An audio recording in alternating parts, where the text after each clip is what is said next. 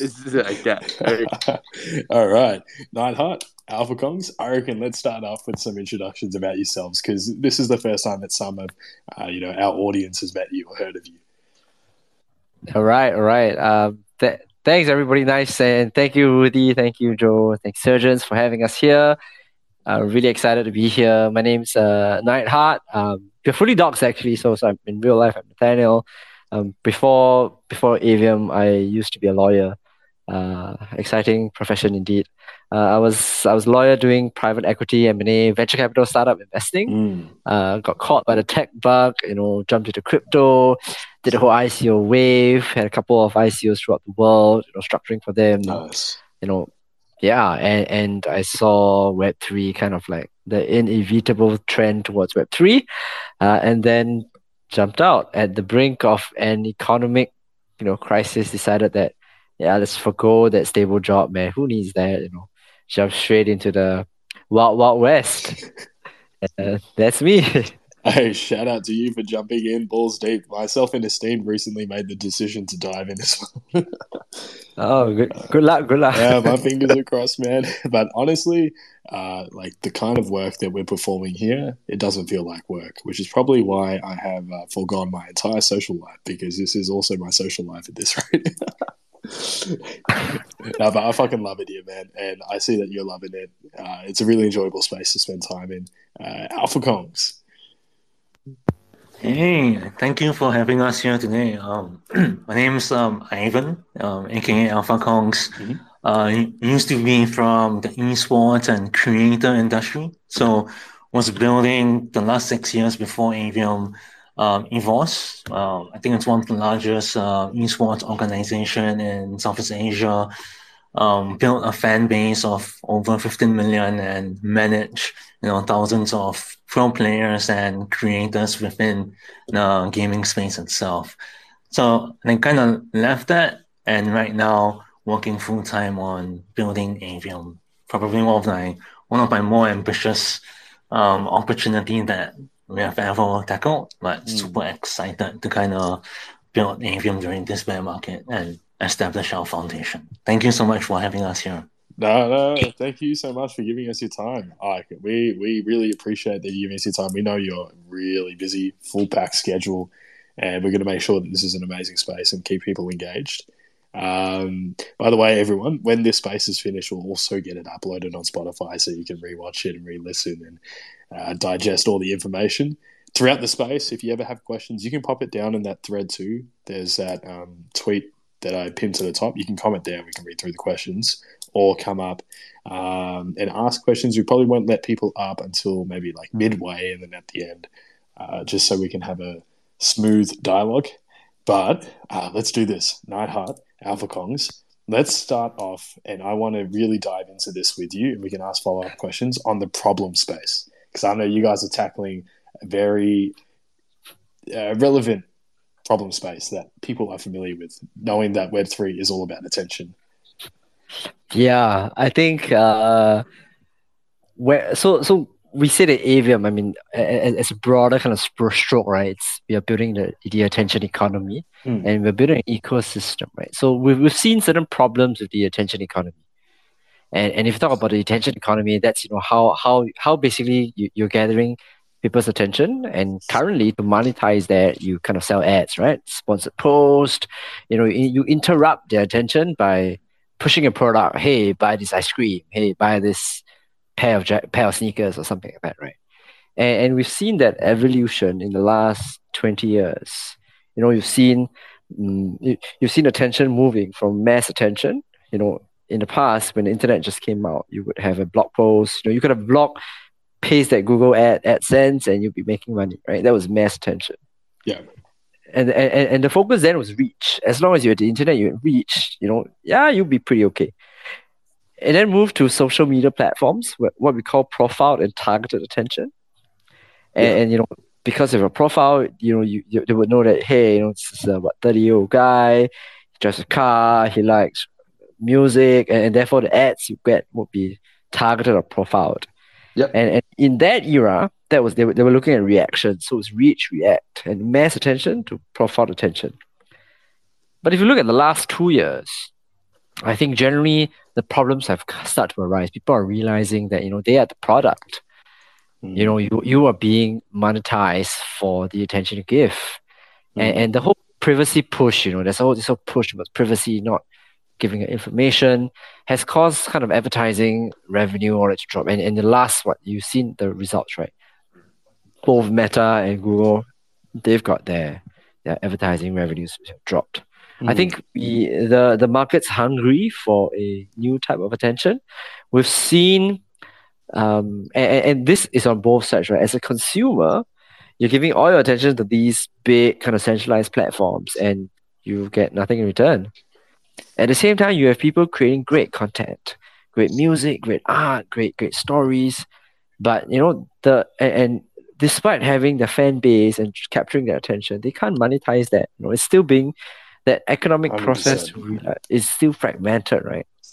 So I think these are the problems we see. I think Web3 has an interesting evolution because from reach to react, we're finally coming to a space in time where you talk about relate. And you talk about communities and people in Web3 are really people that can relate to the product, fans that want to support that creation process, where you have products which are generating assets and you are capturing their attention. And at the same time, rewarding the people who lend that attention to you as you build a product. I think the beauty of Web3 is that I think that's the kind of where we see things going. But I think as a starting point, the attention economy, in terms of monetization, the fragmentation of the economics, pain points we are sensitive to and look at. Yeah, I know Joni is going to say something. Whenever he has his microphone unmuted like that, he's like buzzing. He's probably itching right now. Off the top, I'm going to be unmuted for most of this because this is such a beautiful discussion that I'm so passionate about. It's your bread and butter, man. Yeah, no, look, this just makes sense from an ideological and also practical standpoint. It's if we're going to create this value from essentially being the product, people want to have a community to advertise to, sell products. Basic principle of capitalism. We all understand that. We've all experienced it, wherever we're from, whatever our background. Well, doesn't it just logically make sense that the people that are part of the advertising get to share in the upside from it? Why should that value be all extractive from social media monopolies or other parties when realistically we're the eyeballs that's creating this value? Why can't we share part of that revenue stream? Like Facebook, for example, makes thousands of dollars a year off our advertising revenue off us. Why can't we earn part of that and have some benefit? And to me, that seems like such a ripe, fruitful area where Web3 is just itching to get involved. Like, it's just so natural. And I'm sorry I'm getting worked up, but it just makes so much sense, right? For everyone involved. No, it's 100%, right? And I think, we've seen solutions kind of bubble at the top, I'm sure you've seen those apps, right? Where they say, okay, if you want to click, you can share your information from your phone and you get what, like 1 cent or like 2 cents every time you share and open the app, right? I think people have tried that business model, but it's not working, right? It doesn't work. It's still too centralized, still too fragmented for it to work. But if you look at what Web3 stands for, and we talk about, and you guys open the spaces saying, hey, bring the attention here. And I think our thesis is that, look at NFTs, right? NFTs, which command that attention, that social valuation, is really how it translates directly to a monetary financial kind of sense. And the people who benefit are the people who are participating in the economy. You yourself as the NFT holder who has given your attention to that project to build and go do what they want to do, will benefit if they continue to do well because you hold an NFT there already. Yeah, and I'll add on to that. So I think if we look at the attention economy, every tech revolution, Web 1, Web 2, Web 3, there's always an advertising network that has to be built before any mass adoption can happen. So for example, in Web 1, advertising network was based on banner ads, and email marketing, right? Sorry. No issues, man. Soju, man. Too much soju. The point's so profound, it's getting caught in your throat because there's just so much truth to it. Get it out, my man. That's facts. Yeah, sorry about that. Choking on my excitement. But yeah, I mean, Web 1, you had banner ads, you had email marketing. Web 2, before we saw this explosion in startups, we had Facebook advertisements, we had AdSense, we had Google Ads. And now when we look at Web 3 and we ask ourselves, going from a centralized ad network to a decentralized ad network, what does this advertising network or attention network in Web3 look like? And I think that's kind of what we are solving for, right? Because in a decentralized world, an advertising or an attention network essentially is one that attracts attention of the masses. And I think it's kind of good to kind of drill down on what the attention economy is, right? So the way we kind of piece it together, when we look at the attention economy, we see it as three constituents, right? The first one essentially is attention generating assets. So assets that generates attention and brings people together. And that comes in the form of IP, content. It could be esports, all that stuff. And that's also a function of things that generates social value, right?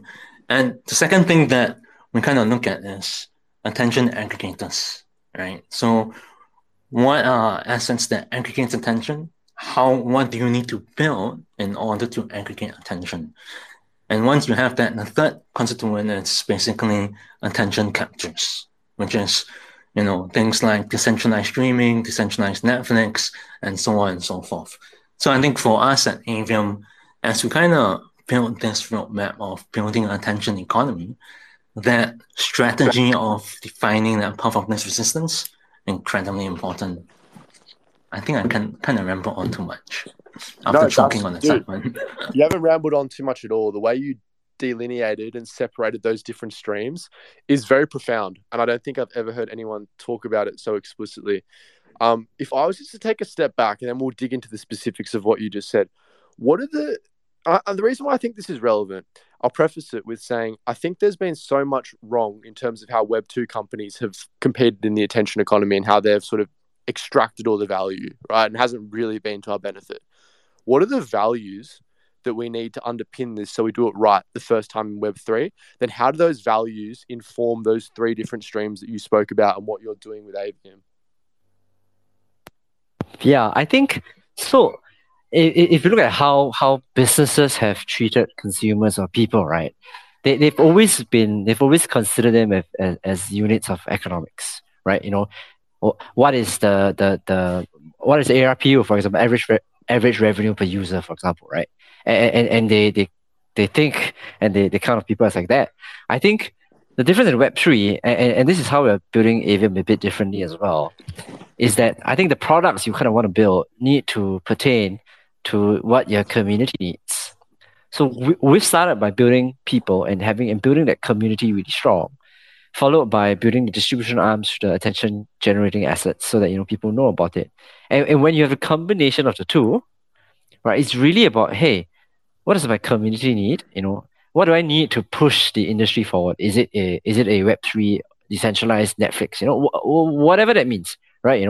Really, I think that the value of understanding what the people need and catering to them is something which I think the Web3 space kind of needs, and Web2 businesses kind of forgets that, because if you talk about the Web2 way of building, it's about, okay, let's design this product and let's push it to market. What's my go-to-market strategy?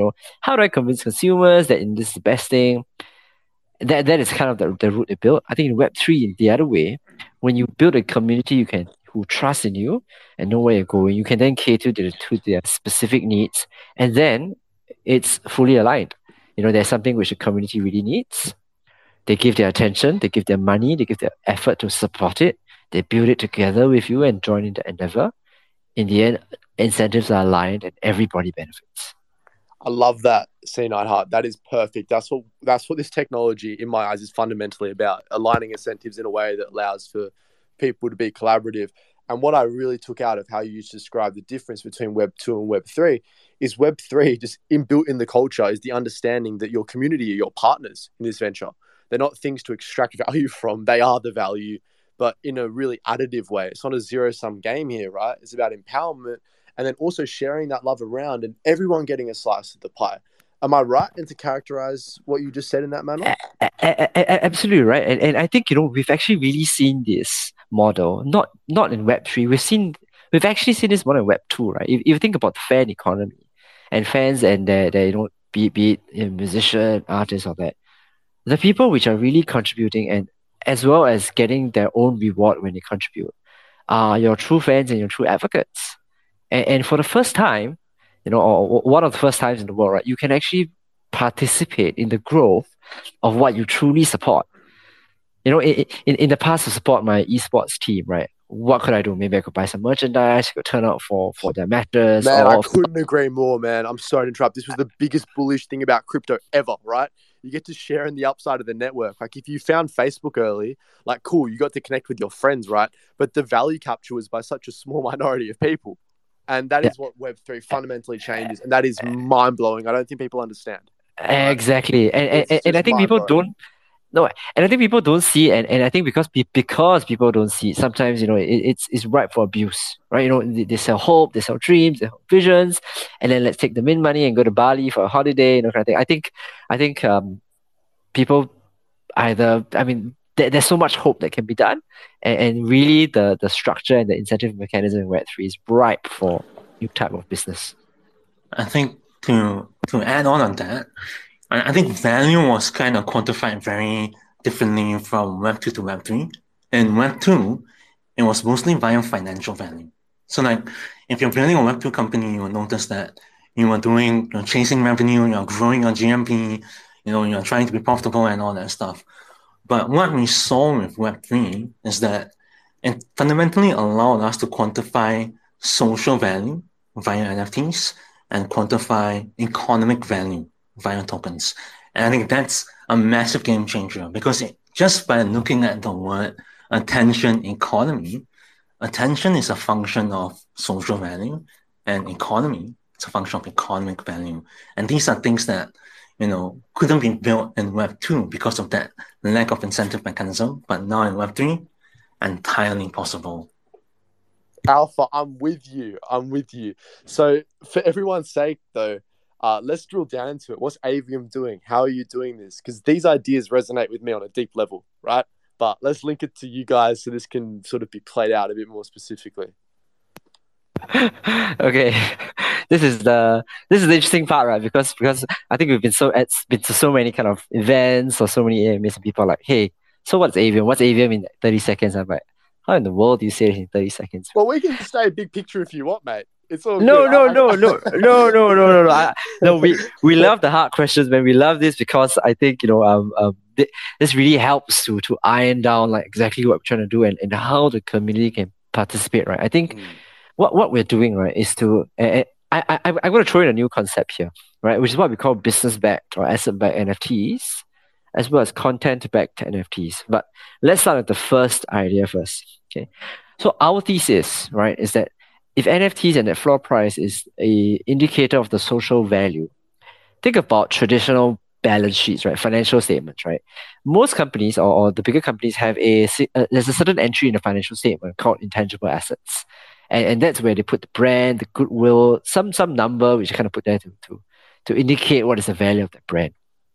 I think for the first time, the brand equity of a company or a product or a project is now tangibly valued by means of how popular or how in demand that NFT is. So our thesis is that if the NFT and the floor price is that social valuation, what it represents as a market cap is the brand equity of that product, that project. And if you look at the attention economy, brand valuation is closely tied to attention, right? The more people watch a certain movie, the more they like it, the more popular it is, and therefore, the more successful it is. Talk about soccer teams or esports teams. The more people watch it, the more people participate, the more fans you have, the more successful it is. What we are doing, right, for Avium is that we are onboarding attention-generating assets into the Avium ecosystem. So, for example, Avium Oriigns, right? Avium Oriigns is what we call the IP publisher arm. We've got two full-fledged full Web2 businesses, studios called Circle and Caravan, one in Indonesia, one in Malaysia, and they've done amazing work for like Disney, for like Marvel, for the Dota series. We're taking that and say, hey, can we produce an IP content, original content and media, and bring that to the market, and continue to push the attention which it grabs. Allow people to participate in the growth of that product by taking part, by owning and holding an NFT. And as that product becomes more and more popular, as we continue to drive that central narrative, and one day when we reach and publish that series on Netflix, having the people on that journey participate in it, co-create with that, as well as holding an NFT to enjoy the upside because they've shown that they've given their attention there. I think that is one practical example of how we are doing this with Avium Oriigns. I think we're looking at different, not to spill anything, but we are looking at various attention-generating assets. IP and content is just one of them. I think Alpha Kong's history in esports just warrants that we have to look at the esports industry. And I think there are many, many types of attention-generating assets where you can take the brand equity of that product and go to the community and say, hey, we'll be building this. This is a real business. We're putting time and effort in this. We're going to grow and push this. Why don't you come in and join in this journey with us? That's, I think, practically how we can kind of like use Web3 to empower what are some broken economics in the Web2 attention economy. Ruthie, man, I see you with your hand up, but not hard. I had a trigger finger, but you can go first. Oh, dude, no. I just want to give a compliment. I'm fundamentally blown away about how you actually understand the capacity of this technology. These are ideas I have, and I've never heard a project articulate them so eloquently. I've heard people talk about IP in different ways, but I think you guys have such a fundamental understanding of this technology that's so powerful. Then when you pair it with the right intentions, a good value system and thesis of where the space is going, the sky's literally the limit because you're actually leveraging the bloody technology. But I'll pass it to Ruthie. No, I mean, just a thought that came to my head was that those goals are inspiring, right? Like being a Netflix series or reaching the mass audience through your esports company that you might build in the future with your community. One of the thoughts that I had was that there is going to be like inherent huge maybe costs and effort and resources that might come through this. How do you plan to fund such activities and then also like put together teams that are capable of pushing these products to market too? Yeah, so there are two parts, right? There's obviously the profit, revenue and cost, right? So let me kind of cover both, right? I think to start off the project, to kickstart, to get things going, we actually did a fundraise with some of the top funds in the region. So we've got Mirana, we've got Citizen Capital, East Ventures, and a couple of strategic angels, people from Binance, from Nooks Rare, from Warner Media to kind of like come behind. Damn, bro. Damn. I'm glad FTX wasn't on the list. Well, who knows? So we don't talk about that one. Sorry. That's a great list. No problem. So I think basically when we started, we were thinking, and a lot of projects say, hey, let's hit the market, let's, raise some money from NFTs. I think for us, we wanted to kind of de-risk things for the community, right? We want to build that trust. We want to tell people that, hey, sure, you've got to build trust, you've got to build that relationship first. So we did a really small, well, not really small, but we did a controllable, sizable venture capital round. We still retain control, right? To kind of like get things started, to push things. So we've got funds set aside, to move things to a certain degree, right? I think and if you look at how we've been using the money, right? I think building a Hollywood movie is like, I don't know, $10-15 million, $50 million, right? And then, but on the other hand, releasing, for example, a short clip on YouTube or something, it's going to be a lot cheaper. So I think for us, the funds are how far we can push that product. And I think it remains on us to continue to build that trust that we can execute. So for our first pass, our what we call the Founders Pass, we actually released this at a free mint, the height of winter in August. And that was August, this 2022, right? Free mint, we call it earned mint because that there are some things we did to kind of like curate the community. But as of today, I think it's 1.8 or close to 2 ETH. I think that was that climb. So, yeah. Bringing tears to my eyes. Oh, thank you.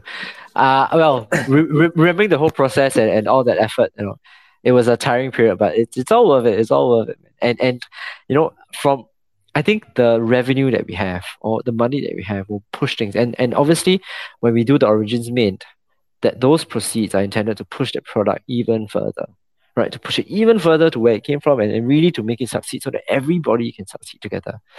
As a matter of cost, obviously being prudent and being resourceful in how we spend the money is really, really important. So for us, what we do is that we onboard ecosystem partners and then we convert them and make them fully aligned to Avium's vision. So for example, our two studios, and bear in mind, these are full capacity studios, right? I think that 150 animators, artists, and sitting down with them, spending time with them, explaining what Avium is, obviously doing a rev share, sharing some profits with them to make sure that they're covered, but really bring them on board to the Web3 dream and say, hey, if we're doing this together, we'll all succeed together. I think there are some ways to share and manage cost. And as we build each business unit, that's the model we take. So, being resourceful, controlling cost, sharing, not being selfish in sharing the profits with people, including the community, including our ecosystem partners, so that everybody can succeed together. I think to add on the resourceful part, I think within the NFT space now, a lot of people talk about building an IP. And I think it's good to kind of break that down a bit for the audience here today, right? Like, an IP isn't just a brand or just a character. Like, when we look at Marvel, when we look at Star Wars, what we generally see is the front end. So when we look at the movies, we see all the stuff, and it's pretty cool. But what makes them strong, what gives them leverage, is actually beneath the surface. And it's basically this very big stack of media library that covers the character models, the world environment, the SFX, VFX, the music, and all that stuff. And I think that's the part where decentralization is incredibly important, because creatives and artists are a very specialized group of a very specialized discipline. And for a comic artist to do animation, impossible. For a storyteller to kind of make a movie, it's pretty much impossible. And I think that's fundamentally where this concept of ownership, co-creation, and decentralization comes in. Co-creating a media library, co-creating and co-building an ecosystem is, I think, pretty much one of the key turning points for the creative industry. No, I love that. Thank you so much. It seems like Johnny, you try to I'm just gradually seeing how big this picture is. I understand how big the technological capacity is, but the size of the problem you're tackling and how holistically you're thinking about it is so on scale. It's just such a large scale. It really is talking about fundamentally disrupting previous ways of organizing society, right, around attention. And what is the world nowadays apart from attention? Sorry for interrupting, Ruthie. I was just really blown away, Alpha Kongs, about how you broke down how that fundamental dynamic is just ripe for disruption and can be done more effectively with this technology. Yeah, and I think I would like to add on a bit to that as well. So, sharing this might sound incredibly ambitious, and that's why it's very important to really understand, the right steps to take. So when we look at building something, when we look at building a character model, doing esports and all that stuff, I think one thing we look at is in the flexibility of that asset. So for example, if you look at esports, why is that part of our roadmap? It's because what most people don't know about esports is the fact that it's probably the most flexible media property in the world. Why? It's because with esports, for you to venture into things like the creator economy with streaming and all that stuff, merchandise and apparel, IP creation, content creation, blockchain gaming guilds, game publishing, game development, all becomes a natural expansion from that one asset. And it is this sort of resourcefulness in thinking and strategizing that will make whatever we want to build possible. So I love that, but it's just so big picture, and Ruthie can attest to this. I'm a big picture person, so this is my language. But for the interest of, I guess, trying to maybe communicate it in a more concrete way, is there a way we can break down this problem into simpler parts and talk about like the actionable steps that you guys are taking, or how you're going to go about actually solving this? Because it just seems so huge, right? Like I would imagine your TAM slide on your pitch decks when you were raising capital, your TAM slide is just the whole attention economy, right? Like that is literally unlimited. I wonder what number you put on there, but it's just crazy. So no, I give a laugh because one of the challenges we had, I think, at the start when we were, exactly that deck, right? That slide deck was like, how do you reduce this to like slides, without talking about it? There's just no way. Like, if we were to do a slide to just cover everything we said, right? I don't know, man. It's gonna be 50 page presentation. I think breaking it down to small parts and small problems, in a sense, it's important from a strategy as to what do we solve first and how do we build it. And I think when we broke it down, it's still a bit high level, but I think in terms of the strategy and how we kind of broke it down, I think we knew that we had to start with getting the people and community on board with us, because that's your key leverage, right? If you're playing the attention economy, your key leverage is obviously the people who are going to give you that attention. So putting steps and strategies to get that gets more and more important, and you need to stack that at the front so it gets easier later. So, I mean, let me give an example, right? So when we first started off with our Founders Pass, we knew that we wanted a community who was aligned with us in the vision, sit down with us and could really go together, and we needed to keep them really close. So what we did, a bright idea, which was a journey, right? Was that we had 2,500 calls and meetups, 2,500 one-on-one calls with people. We That's insane. Yeah, that's insane. Over like 500 to 600 hours, comprising one-on-one calls, meetups, whatever, just to kind of really understand the people and really double down on the people in the community that we want to build. And I think that really paid off, because I guess, the Founders Pass is holding up really well in this market.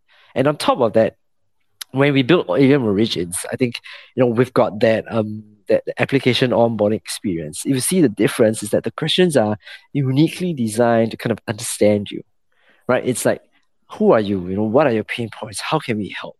What can Avium do for you? And what can we do together to make it great? I think as a strategy in breaking down, we knew that we had to double down and invest in people as a start. So that's phase one. And we continue to take this approach as we build. I think step two was looking at, now that we know that we have this kind of conversion engagement process to really build that relationship, how to get more people in? What is that top line distribution funnel that we kind of need to build to attract attention to Avium? Which is why, starting with the IP publisher, building our own IP content, you've seen the VTuber, you've seen the animation, you've seen those trailers. I think those are important assets that we need to kind of bring that attention, which solves the distribution part of that. So we're doubling down on that a bit more so that we can increase that top line attention. And after this, looking at what product fits the community, how can we cater to their needs and interests so that they benefit, everybody benefits, right? I think it's the next step. So just breaking it down into phases of still high level, but phases in terms of what's important, what do we need to double down on that phase to continue to move like to step 2, to step 3, to step 4, and really stacking those in the right order as we build in a brand new economy. I'm gonna have to pass this to Ruthie, because that gave me deja vu of my experience with Surgeons and how Ruthie and Esteem have built our community. So I'm not trying to be that person still in the thunder, because what you guys are doing is absolutely incredible. But it's such a similar approach to what I've seen Ruthie take, and I admire it within seeing you express that, Nightheart. And I also see it in Ruthie, so it just makes sense for me to be quiet now, but I love it. No, don't need me and Nightheart are going to get a beer together in Alpha Kongs, all three of us. It makes Yeah, sense. man. Yeah, It's man. so natural, dude. That is you But- in a different form, man. It's the exact same approach. Yeah, I have my trusty pen here. It's like half broken and red, and I have like 5 checkpoints here, right? Because I was taking notes, and one of them in big writing was like community box tick, huge tick. Vision, yeah. Funding, yes. Brains, yes. Resources, yes. Because when I was writing those 5 things down, I was trying to think about, I was going to ask you guys how you think you are uniquely positioned and what your competitive advantage are against other projects that are trying to chase down this path of like creating IP, capturing attention economy, or like redefining the attention economy, but hasn't succeeded. Like, what do you think is a differentiating factor here for you creating an impact in this economy? Meaningful impact. Yeah.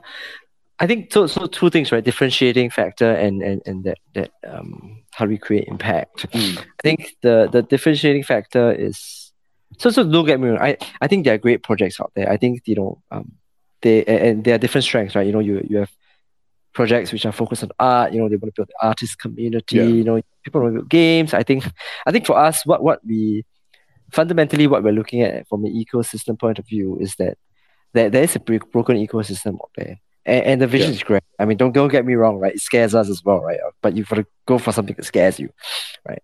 Is that it's a big ecosystem problem, but I think we're uniquely placed to kind of solve some of these problems. I think with Alpha Kong's experience, right? Just a nugget, right? Alpha Kong's previous holding company. So when he set up EVOS, right? EVOS is the brand name, but the holding company was called ATTN, which could ATTN. If you kind of like read it out, it says attention, right? So I think he's for 6 years of his life, or well, actually more, but probably 10 years, right? He's been looking at how do I solve the attention? How do I solve the attention? And I think, and when that idea, I mean, I'll love for him to kind of elaborate and say more about that for his kind of spark point. And with that kind of expertise, I mean, he's been thinking about these problems for like, I don't know, man, like, I don't know, 20 years. Whereas and for me, I think I'll chip in a bit on that. How do we impact is that, coming from my background, I've done transactions. I've basically for all my life has looked at how do I incentivize and disincentivize people to act in a certain way, and what systems and processes do I need to put in place to kind of make that whole facilitation kind of thing work. How do I get people to co-create? How do I reward them in a fair way? How do I incentivize them? How do I do that at the same time protecting against bad actors? That whole mechanics. I think the impact to society we're trying to build, and the name for one of our, I mean, this is why at Avium we say, we want to enable passion. We want to build dreams for Avium for all. Because I think every product or how the ecosystem is designed is that we are facilitating that process for people to interact, to co-create together with us, to build this together. The intellectual property regime, who owns what, is uniquely designed to do that. The world we've designed, soft world building, hard world building, that thought process goes all the way down to the art. Having our artists have that specific flair. It's their art, incorporating that into the traits and the art. I think this is how we want to kind of build everything off. So I think that impact of society is from the design of how we want to kind of build Avium. I'm going to pass the time to Alpha Kongs a little bit to talk about the attention economy and what the differentiating factor is, because he's spent a lot of time, and I know every time this topic comes out, he's like raring to go. So I better stop talking for a bit, Yeah, I mean, in my last company, I had this vision of building the Web2 attention ecosystem. And that's why, we started with esports, we went into the creator economy, we went into IP creation, content creation, and all that stuff. But there was a lot of issues when crafting an ecosystem strategy in Web2. Because when your only incentive mechanism was financial in nature, it's quite hard to synergize your entire ecosystem. And I think that's one reason why, when I started looking into Web3, it just makes so much sense. Connected assets via NFTs, social valuation, etc., it just all makes sense. And, if you kind of take a step back, how in the NFT space, we talk about how meta evolves over time. you have the application meta and all that stuff. Yeah. In a sense, from an entrepreneur perspective, the meta also changes from a strategy level every 10 years. So for example, in the early 2000s, Steve Jobs kind of pushed this whole design thinking plus hardware and tech kind of meta. And that's where you had this like whole search and product managers, UI, UX and all that stuff. In 2010, the Chinese, crafted this whole strategy around the ecosystem strategy or a super app strategy. And that's where you had this whole rise of like Alibaba, Tencent, ByteDance.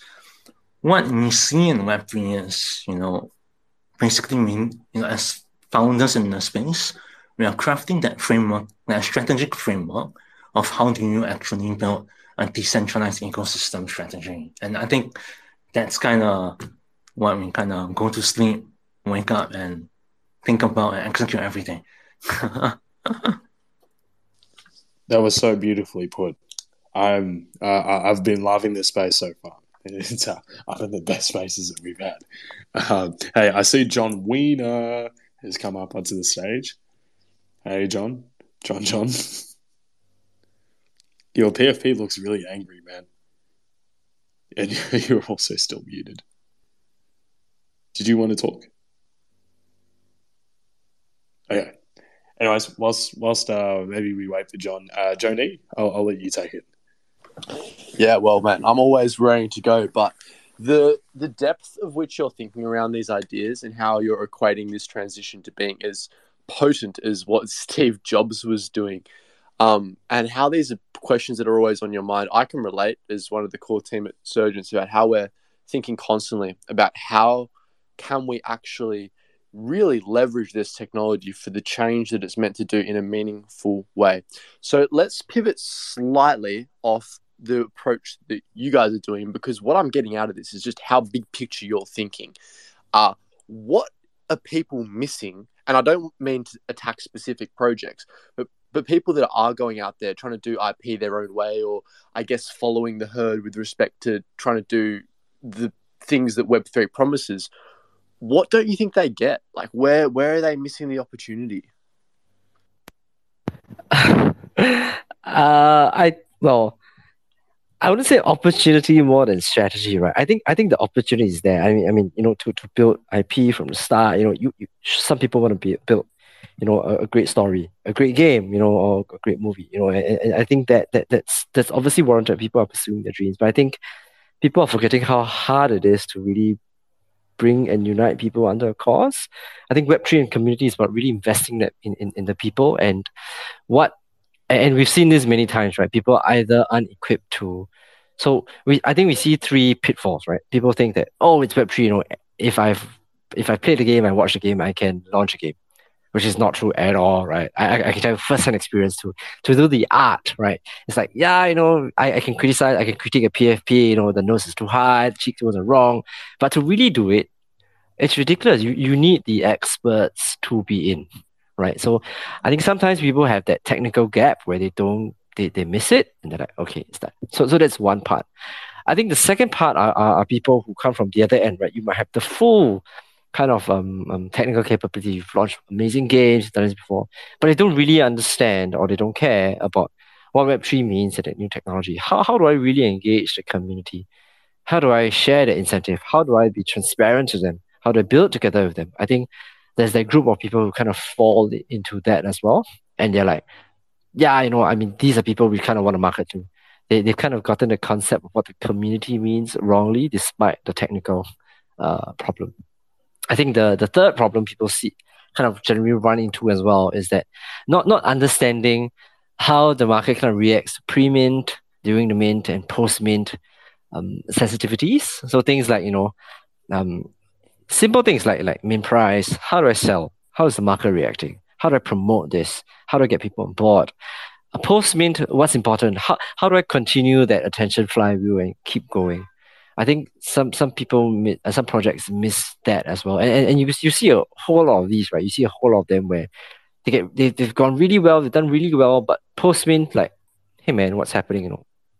Are you guys just off? Nobody cares, and then it's all quiet, and then you kind of lose that momentum that you've restarted. At the same time, you've got projects which are really solid, but don't really know how to engage the community. You kind of start that engine and start the train going on. I think that the truth of the matter is that building in Web3 is difficult, and I guess the humility of it all is that you're gonna need a group of people together. You're gonna need to persuade them to do this together with you in the trenches, and really, really build together and align the incentives so that everybody is fairly rewarded for what they're doing together. So I love it. I'm going to go at point 2 and point 3. So point 3, if I could summarize, and correct me if I'm wrong here, but I guess it's sort of like the actual actionable steps. Sorry, I hate to say those two A's back to back. How do you actually implement the idea? Step 2, in some broad way, is about like how do you actually impart the values and understand what's really going on, and then reflect that and share the value with your community. Well, I've got a question for you guys, and I would really love for you both to potentially speak on this slightly. How can we use the way that NFTs at least traditionally operate and scale so that we let tens of thousands of people share in this upside, right? Because at least throughout 2021 and now, NFT collections are at least very often capped out at around 10K, right? And for this attention economy idea to really work, do we want all that value capture residing in a small group? Like, do we want to do what VFriends is sort of doing and saying there's this small group of IP holders who buy in and they get to share in that growth? Is that how you think it should be? Or do we need a way of scaling this, like almost saying the people who are on Google, they need to get to share in the value of their ads that they're seeing, or Facebook users should get to share in that value? How do we do it? I love this question because this is the question we think about all the time, and we do certain analogies, but I think the solution is here. Okay, I think so. Let's keep it simply, and then I'll talk about the structure and thinking behind it. I think adding to your collection and growing the collection is pretty important. Okay, and you can add. Okay, sorry. Adding and growing to your ecosystem and bring the participants in is gonna be important. And a project which designs for longevity must have this kind of like the thinking or strategy is how do I bring new participants into the ecosystem. That's the quick answer, and let me give you the broader thinking. Okay, think of when a new company, or not a new company, or a new country starts, right? You want to reward the people who came in first, who took the biggest risk, for placing their time and attention there, right? But at the same time, and think of how cities are built, right? Properties, for example, right? Properties in city center are always the most expensive, right? Because that's where all the economic activity started. But having a property, at the outskirts of a city or even the countryside doesn't mean you're not part of that whole country or ecosystem. You still remain a part of Singapore, Australia, Taiwan, or wherever, right? The property you hold may not be as expensive as the one in the city center, but at the same time, the government or the people still continue to say, how do I develop these fringe city properties? I think as ecosystems and projects grow, you need to find different levels of entry for different participants to kind of reward different risk levels and how they want to participate. There are some practical ways as growing your collection, adding to your collection tool, releasing different types of collection, and the interaction amongst them, I think, is the right kind of strategy to grow the people in your ecosystem, including not only NFTs, but as we know in the whole Web3, there are also tokens and cryptocurrency, and where you can have people holding them as well. So I think these are some of the practical steps that we are thinking about. How do I grow so that value, as we keep growing, we can continue to share that value amongst people who want to build and support the whole Avium ecosystem. I think to kind of add on to that, I think a lot of projects kind of launch NFTs consecutively, and naturally it becomes a dilution of brand equity. And I think for us, the way we look at new launches is it has to be additive in nature, meaning as you open up your ecosystem to more people, that has to be paired up with new inflow of people that wants to come in. And I think that's kind of how we imagine, in Web2, we kind of call it the marketing funnel. In Web3, we kind of call it the adoption funnel, which is something that we feel like we need to build it first, combining Web2's marketing funnel with Web3's echo chamber and having a new scaling model for growing that attention and growing that community. So, I mean, when we look at our roadmap and we look at what we need to execute on first, there are certain frameworks that we need to kind of establish in order for us to build out the longer term vision of like the end goal. Guys, I am blown away. I'm absolutely blown away. That's the best I've ever heard anyone answer that. And it's a challenging problem.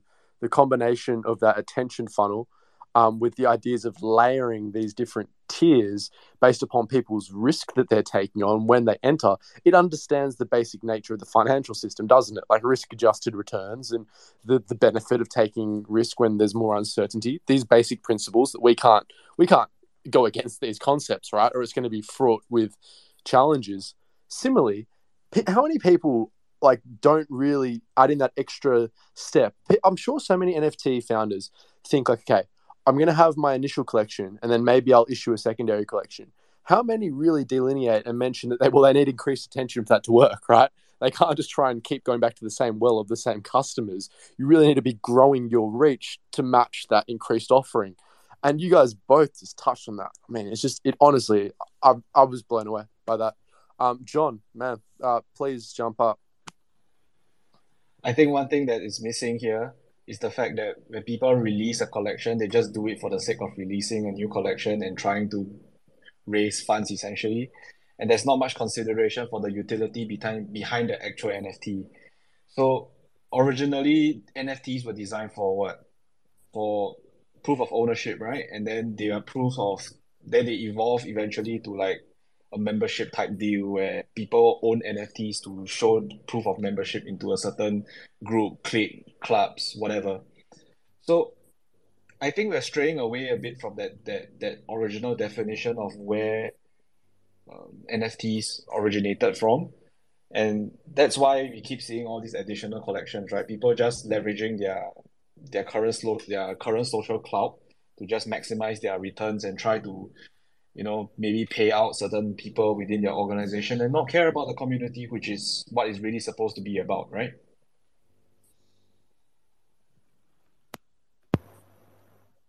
Yeah, man, 100%. I think the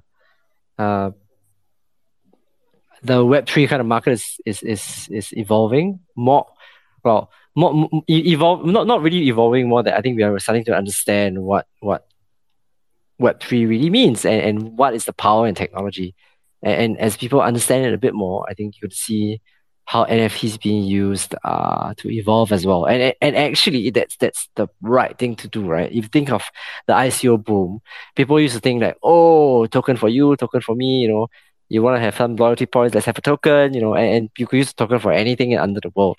I think and it's normal, right? In the new market, when people in its infancy, people are understanding what it really means. You get people trying everything under the sun, but I think as people start to understand the technology, the potential, what it can do, you're gonna see the real use cases coming out to really, I guess, really reap the results of fruition of that what the technology can do.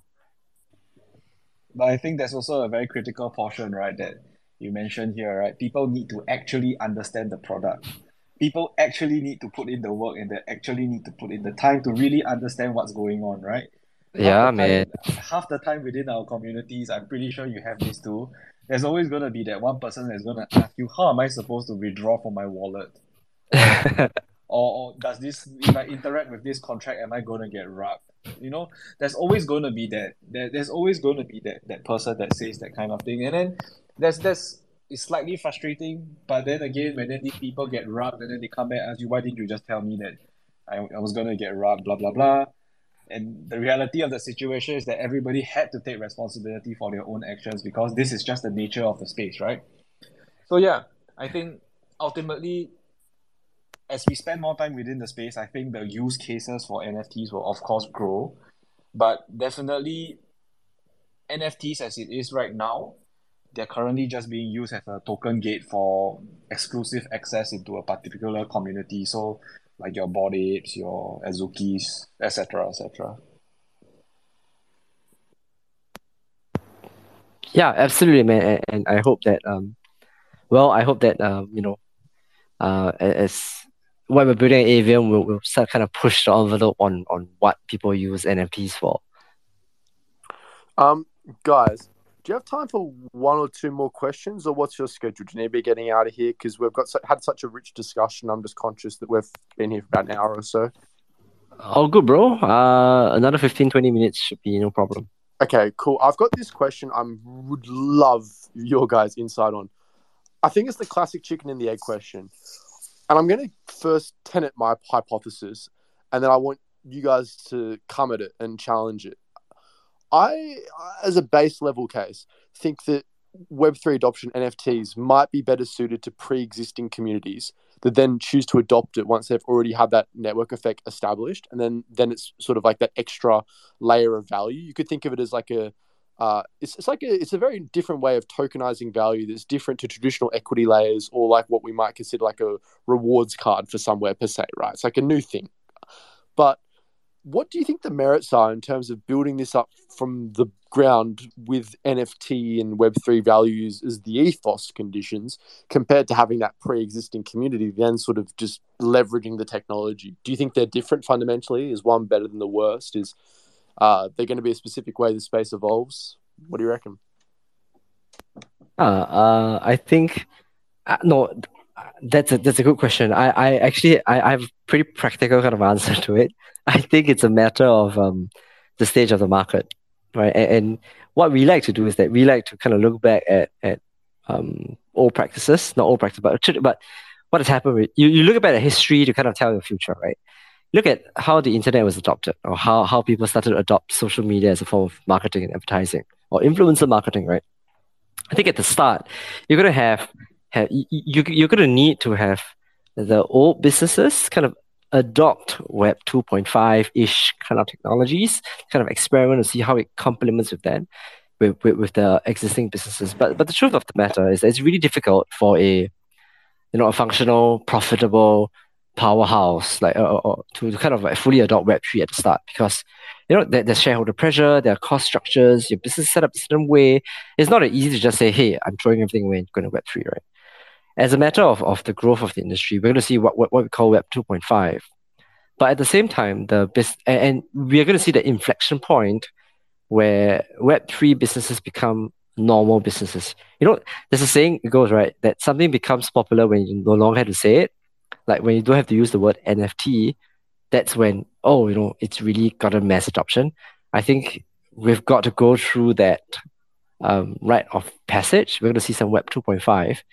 We're going to have Web3 companies like what Avium is trying to do to kind of fully adopt the Web3 kind of ethos and spirit right at the start. And that number is going to keep increasing as Web3 adoption goes along that way. Yeah, that's very interesting insight. Alpha Kongs, do you have something on that too? And the reason I just passed you is because you both complement each other so much, and there's been such incredible insight from both sides that I'm actually asking this selfishly, because I think of this question myself all the time.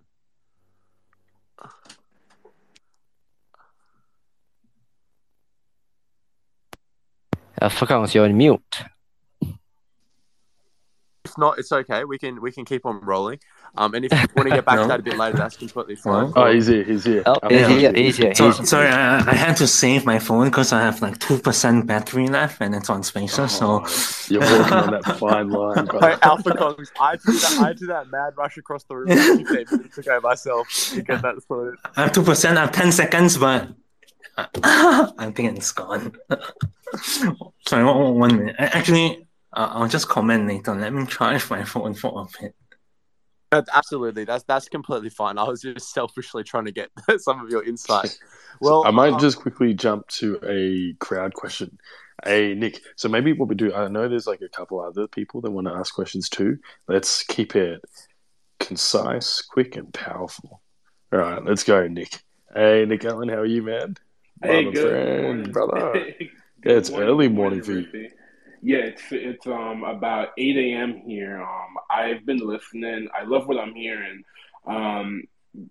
Keep it quick and concise. I just want to say it's refreshing to hear founders speak about P&Ls and the actual terms that you want to hear a business talk about, right? Because with everything that happened with FTX and in the space lately, it seems like people are getting away from good business practices, right? So just want to give you your kudos, give you your flowers on that aspect.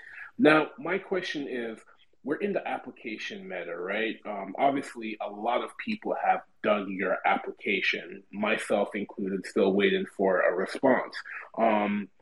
The application meta is great, but it kind of takes away from the personal aspect of getting to know the people one on one, right? Anyone could put something good on paper. So my question is, what are you guys doing different than other projects? We've seen like a KPR, Ether, that there's so many applications that we don't know the technical aspects of what goes on, so the applications don't get lost in the process. So I want to know, and I know a lot of people want to know as well, what's your application process like? How many people touches the application from once we submit it in, and what are you guys doing different in the space so us as the applicants, we don't get lost in the sauce, so to speak? Happy to share, man.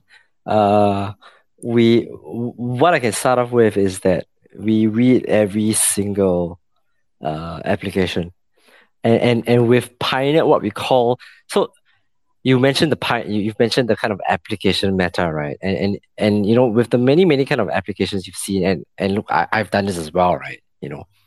Is that a lot of the questions ask you, well, when it first started, it was a bit more ugly, right? It was like, oh, what's your wallet size? Connect your wallet. How much money do you have? What can you do for the community? Why should we get you in? It's a bit of like, it felt a bit one way. I think what we did differently, we started something called the Know Our Community, KOC kind of meta. And our questions are designed to kind of understand who you are, tell us a story. And the questions we've asked are really designed to know you better. It's not hey, tell me, what can you do for me kind of thing, right? It's tell me a story. And if you've gone through that process, there are some parts, certain categories where we share our own personal story as well. I think as a start, that's the intent and purpose is always get to know you. What that process is at the back is that, when we had that 2,500 kind of one-on-one calls, we're really proud to say that we probably know all our founding members, the people who hold Founders Pass. Like amongst the team, we know every single one, right? And what happened was very interesting. When we saw the influx of applications, so many of these people stepped up and said, hey, I think you guys need some help. And we managed to engage the help of, what people know as OGs. We call them abstracts, right? So we had the OGs and abstracts help us as part of the community to really go through this together. And we're all connected. We discuss. We say, okay, if we're not sure whether we want to, have this guy on board, then there's a way to flag your second opinion so that someone else can look at it. And each of us kind of like look at applications pertaining to your area of interest and expertise. So, for example, obviously, in our application, you could identify under esports or sports, and obviously, Ivan Alpha Kong's going to look at that, right, as the esports kind of expert. What we did differently and what we continue to do differently is that we believe in reverse grinding. I don't know why we do this, but I know why we do this, right? So in the past, you look at projects, you had to grind for your whitelist. You had to like GM, drink some water, so on and so forth. I think we looked at it and say it's actually the founders or the founding team which should be building for the community and building trust. So this whole reverse grinding meta, you guys laughed when we said we did like 500, 600 hours of interviews. Because if you think about it, the people who are really grinding are us, man. It's us grinding for the community, right? But that's investing in the community. I love it though, man. I love it. It's how it's supposed to be. Yeah, and that's how it's supposed to be, right? So that's what we did. Our OG process for this round as well is similar. So to become an OG because it's a wider collection, right? So different kind of mechanisms and structures put in place. But if you want to be OG, arrange for a one-on-one call So obviously, you've got to go through some tasks to kind of understand Avium, talk about Avium, share with friends. But then to become an OG, you sit down on a one-on-one call with the founding team or members of the founding team. And we are going through that right now. I think if you look at how we design the application process, what we're trying to do and engage people in Discord or outside of that, it's something what we call the Michelin star experience. So by really catering to you, that onboarding process, that know your community, but at the same time, there's obviously the application matter. But even in the application, you see the VTuber, which we did. That whole Michelin star experience to know that you are a treasured member of Avium, you're part of the community is something which we put in effort as well. Perfect. Yeah, thank you so much. I've got 6%. So much for answering. I go ahead, Alpha. I'm sorry. Yeah, I said something. So, I think in the Web3 space, everyone talks about how important community is, and I think the way we view it is that step one, we really need to the founders of any NFT project, has to make it a priority to really know each and every one of their community members. And that's what we take pride in doing. Because only by knowing that can you focus on the connectivity of your community. And only by doing that can you figure out the partnership and contribution framework for your community. So I think all this stuff has to be done step by step if we really want to lay the foundation for a strong community and strong project going into the next bull market or bull cycle. Alpha, I'm sorry, Rick, I see you're about to go, but I've got to just add, I can't express how wonderful it is to hear that mentality, because it's really what's missing in the space, and it will be what steers us towards an open, decentralized Web3 ecosystem that's vibrant and beneficial for all.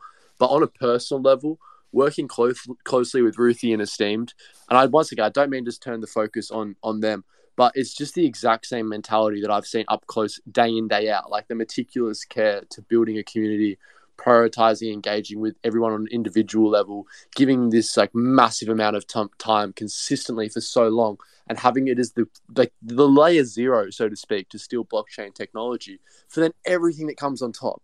And just the fact that you guys are so aligned with what I've seen them do and execute, and what our community has seen them do and execute, man, it's just it gives me real hope for the space. Facts. Joni, passing the microphone to me, and then I'm going to pass it to the 3-letter builder, SJC. SJC in the house. Hi. Are you gonna? Oh, hey. Yeah, I thought you had like more to add to that. I thought you were actually going to say something, but no. Nothing comes to mind. Okay, great. So great AMA guys have been listening along while getting some work done in the background. From your point of view, and I know that, when you've got a roadmap and you've got an idea of how to bring people together, it always comes with ups and downs. Has there been anything that you've seen from your community that has surprised you?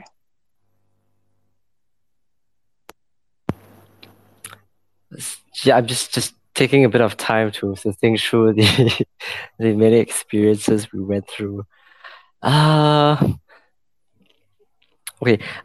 I don't think anything has surprised us in the sense that I think a lot of things when it happens and when you look back and you say, yeah, that kind of makes sense when it happens, but on that spot I think it kind of surprises you. I think what we were really, and this is a pleasant surprise, right? I think before the whole application kind of interview meta started, we went out on a thesis that, hey, we should talk to people because we genuinely want to know who's in our community. We genuinely want to know who's interested in what we're building, and that started off the interview meta. And I think how that turned out was amazing. And I think what continually surprises me is that how the relationships are really being formed and built within the EVM ecosystem, and every day when someone new gets to know someone else, and we've had members who have done business transactions together, or they've helped each other in some other way, right? I think every time that happens, it's just a pleasant reminder that if you invest in the community, you put time, and you really facilitate that kind of system, great things can happen. You can have great people do great things together. And when we stepped up for Avium Oriigns and prepared with that X number of thousands of applications we're looking at, when the people so readily stepped up and say, hey, we're here to help, man. We believe in this and want to help you. I think that was a pleasant surprise it was a good validation that I think, if you reap what you sow, right? You invest in this, and in the small ways, the returns come through these kind of genuine interactions. No, I love that. And it's always fun to see how the community reacts to what you put forward as well. Like, who knows? They might hate it, they might love it, but it's really good to see that you guys have had such a strong community that's behind you every step of the way. Yeah, it really is heartwarming, especially in tough times. People matter, man. People will always matter. 100% community centric, man. I love I'm a big supporter of founders that exhibit servant leadership. I truly focus on empowering and engaging each and single member of the community. We put a lot of emphasis on multi-threading relationships as well. It's always good to have that one-to-many relationship as a founder, but also to empower each of your community member to bond relationships together just to make that web stronger. I like that term, man. Multi-threading. I'm gonna adopt that term, man, bro. It's beautiful. Multi-threading relationships. Yeah. It's crazy. I learned that term on a sales podcast where they say multi-threading when they're connecting with different stakeholders and connecting those stakeholders together. And I was like, fuck, I'm gonna use that. All right, man. Yeah, picked up something new today. Yeah, one of the things that we did, right, was in the spirit of multi-threading relationships, we started a coffee catch-up, ride or die program where each of the members are randomly paired with another member and they have to catch up. It's pretty cool. Must be scary for people who know. There are always people who are a bit more shy, a bit more reserved. Must be a scary opportunity. Yeah. So I'd say we have we have two more questions. So we'll, Akis and Amar will keep this real quick. If you guys can ask away, Nightheart and Alpha Comms will get your response. Akis, you go first. Hello. Thank you. Hey. I will keep it short because I think we don't have much time. I see that many hype projects do everything right before mint. They are building community, Twitter presence, great website, etc. And then when it comes to mint, there comes also the FUD, especially for the hype mints. And suddenly the team doesn't know what they're doing anymore. And that's my question. Do you have already developed a strategy how you want to react for this or to this? Yeah. Okay. Go ahead, Alpha Comms. Yeah. Sorry, I've been just charging my phone and just switching in and out. But I think moving forward into the space, founders have to change the way they execute on their project, whereby at any given point of time, we need to think in terms of short-term, medium-term, and long-term objectives. And even before mint, moving forward, you can no longer mint out and think about what to do next. So a lot of projects moving into next year will have to begin pre-executing their roadmap, because the first 3 months after mint is incredibly important, right? And that's the period of time where you need to build trust, which is super important, especially in this trustless world in Web3. So I think pre-execution, planning for short, medium, and long term are things that will become a mainstay in the space.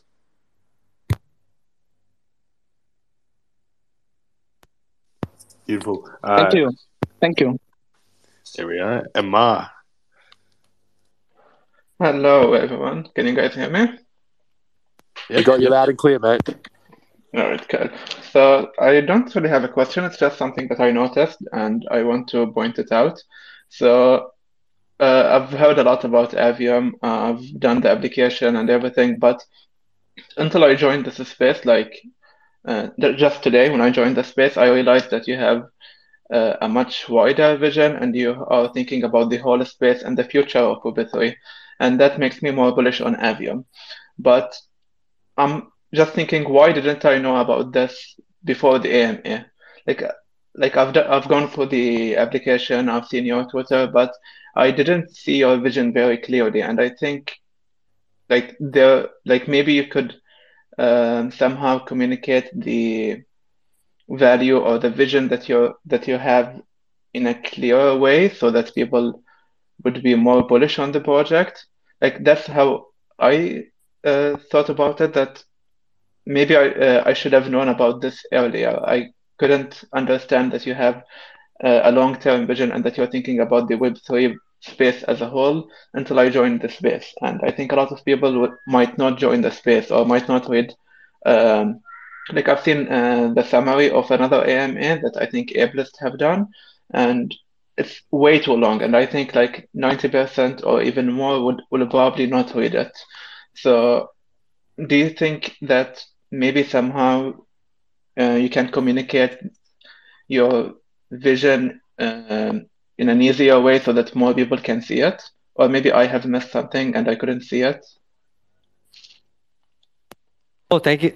Thank you so much for the feedback, right? I think we are continuing. No, absolutely valid point. I think as we continue to refine our communications, we are, there's the Medium page, there's the website, and we are continuing to building all this front-facing material. I think the spaces is one opportunity to do so. And thank you for your feedback, man. I think we will definitely take that back and see, are there any more materials we can release to keep things simple, yet be able to communicate that broad vision with the people about what we're doing. There's a Discord, we have our meeting, we have our VCs once in a while to share the vision, they are recording our spaces. We actually have a Spotify kind of playlist with recording of some of our spaces, town hall AMAs, where a bit of this is put out, but definitely something we want to look at to kind of like streamline this so that the vision's out in front of your face and easier to kind of comprehend and to digest. I see. Well, that's about all. Thank you. I feel like we're getting to the end of this. It's been an incredible space. Is there any last things we need to touch on, Ruthie? The only last thing that we need to touch on is, drumroll please, Jody. All right, Nightheart, Alpha Kongs, closing words, things you want the people here to remember, key dates, key events, key things to look forward to, a little alpha drop, a little teasing, you know. Okay. I guess that I think you've seen some of the animation, some of the trailer. Check out Avium Oriigns, check out Avium World, to the social media pages. You've seen some trailers there, and we're not going to invest in a fully 3D environment or fully rigged 3D characters and just launch a trailer, right? There's going to be obviously more than that. But keep your eyes peeled for sometime next week where we will be dropping some more information on our social media pages. You might see in Discord, you might see it there, but keep those eyes peeled for those dates sometime next week. Something is coming by your way. Beautiful. And I always like to close off on something kind of cute. Nightheart, man, and Alpha Kongs, through your builder's journey, what's like one quote or one experience that really transformed? It was very transformative for your career path, right? Like you took that to heart. All right, man. So I'm not sure if Alpha Kong's battery life is holding up, but I will go first. He's struggling with it.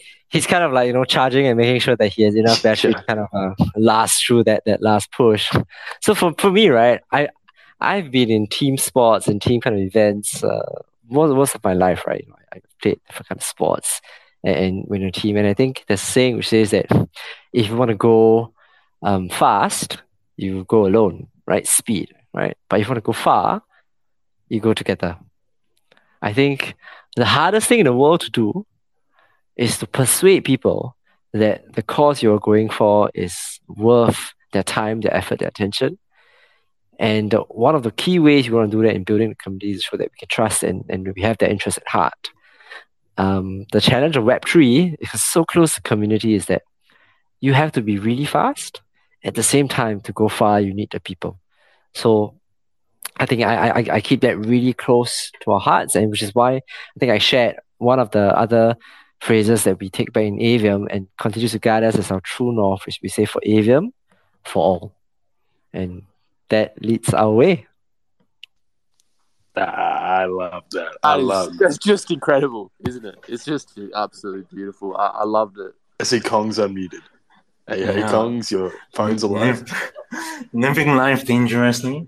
But I think, one thing I learned is that in anything that you do in life, luck always favors the prepared. And I think that's the approach that we take with everything that we do in Avium as well. We don't want to go into things unprepared. We always want to be prepared for, the short term, the medium term, and long term. And, in doing so, and especially in Web3, you're being prepared for the community. You are executing because you want to make your community proud. And yeah, I mean, it's literally what we wake up every day and think about. And that's why we call it enabling passion, building dreams for everyone, for all. I love that. Yo, everyone, every sexy person that, listen to this all the way to the end, please show support and love to Nightheart and Alpha Kongs. Like, follow them up, comment on their stuff, share your ideas, thoughts, opinions, feedback, show them your bullishness. And yeah, I really appreciate that you have given the Surgeons community and the broader Web3 space the time to jump on this space with us. I'm definitely going to be putting this one up on the SurgeCast 100%. And we got quite a lot of viewers, man. Really happy with this one. I think, we all did really well to do this together, listeners, the speakers, and, wish you all the best. Nightheart, Alpha Kongs. Won't be the last time we chat. We'll definitely cross paths again. I know Joni is definitely itching to hear more from you guys. I just want to add in. This is the best chat I've ever had personally with two founders. In my journey with Surgeons, I'm blown away by your guys' capacity to have deep views that are grounded in values that actually are symbiotic with the technology, all the way down to practical actions and even just to quotes that are just so profound. Blown away, so bullish. I just love the experience. 100%. Thanks for having us, guys. Really appreciate the time and the attention, of course. The ATTN. We will honestly have to do this one again if you guys are keen to run it back some point in the future when it's a good time for you. I mean, this was just fantastic. Definitely. Beautiful. Thank you so much for having us. I think Kunal will probably agree with me. This has been probably the best space that we've ever been on. Oh, being able to share so much, it's not common because you only can share that deep if the hosts are such amazing people as well. So thank you, Surgeons. Thank you to the Surgeons community, and thank you both of you for hosting such an amazing space. Fantastic, man. Fantastic. Beautiful. I love you all. I've got a grin going from my very left ear to my very right ear. Big smile. I'm smiling. I love you all. I'll catch you all later. Thank you all so much. This will be recorded, so feel free to share it around. Beautiful project. Can't wait to see what happens. And the last thing, Ruthie, don't forget the last thing. The biggest shout out of all, and I know Avium would 100% agree with this from how we spoke tonight. Everyone here is part of this, and not even part of this. 100%. You're the thing that gives us all power, gives us meaning. Like, this is all you guys, and we're incredibly grateful coming from the Surgeon's perspective. I think I can speak for Avium in saying they're incredibly grateful. So thank you for spending your time with us, and we're blown away. 100%. Yeah, love it. Just a quick shill. Application forms dropping soon. Anyways, I love you all so much. I think Mia is behind the Surgeon's account, so she'll just be able to end it. Have a All great right. Right. Have a great day, guys. Thank you so much for having us again. See ya. Bye. Cheers, Have a Night Hut. Really Cheers, fun. Alpha It's really Conks. fun. Cheers, guys. Take care. Bye. See you. Bye bye.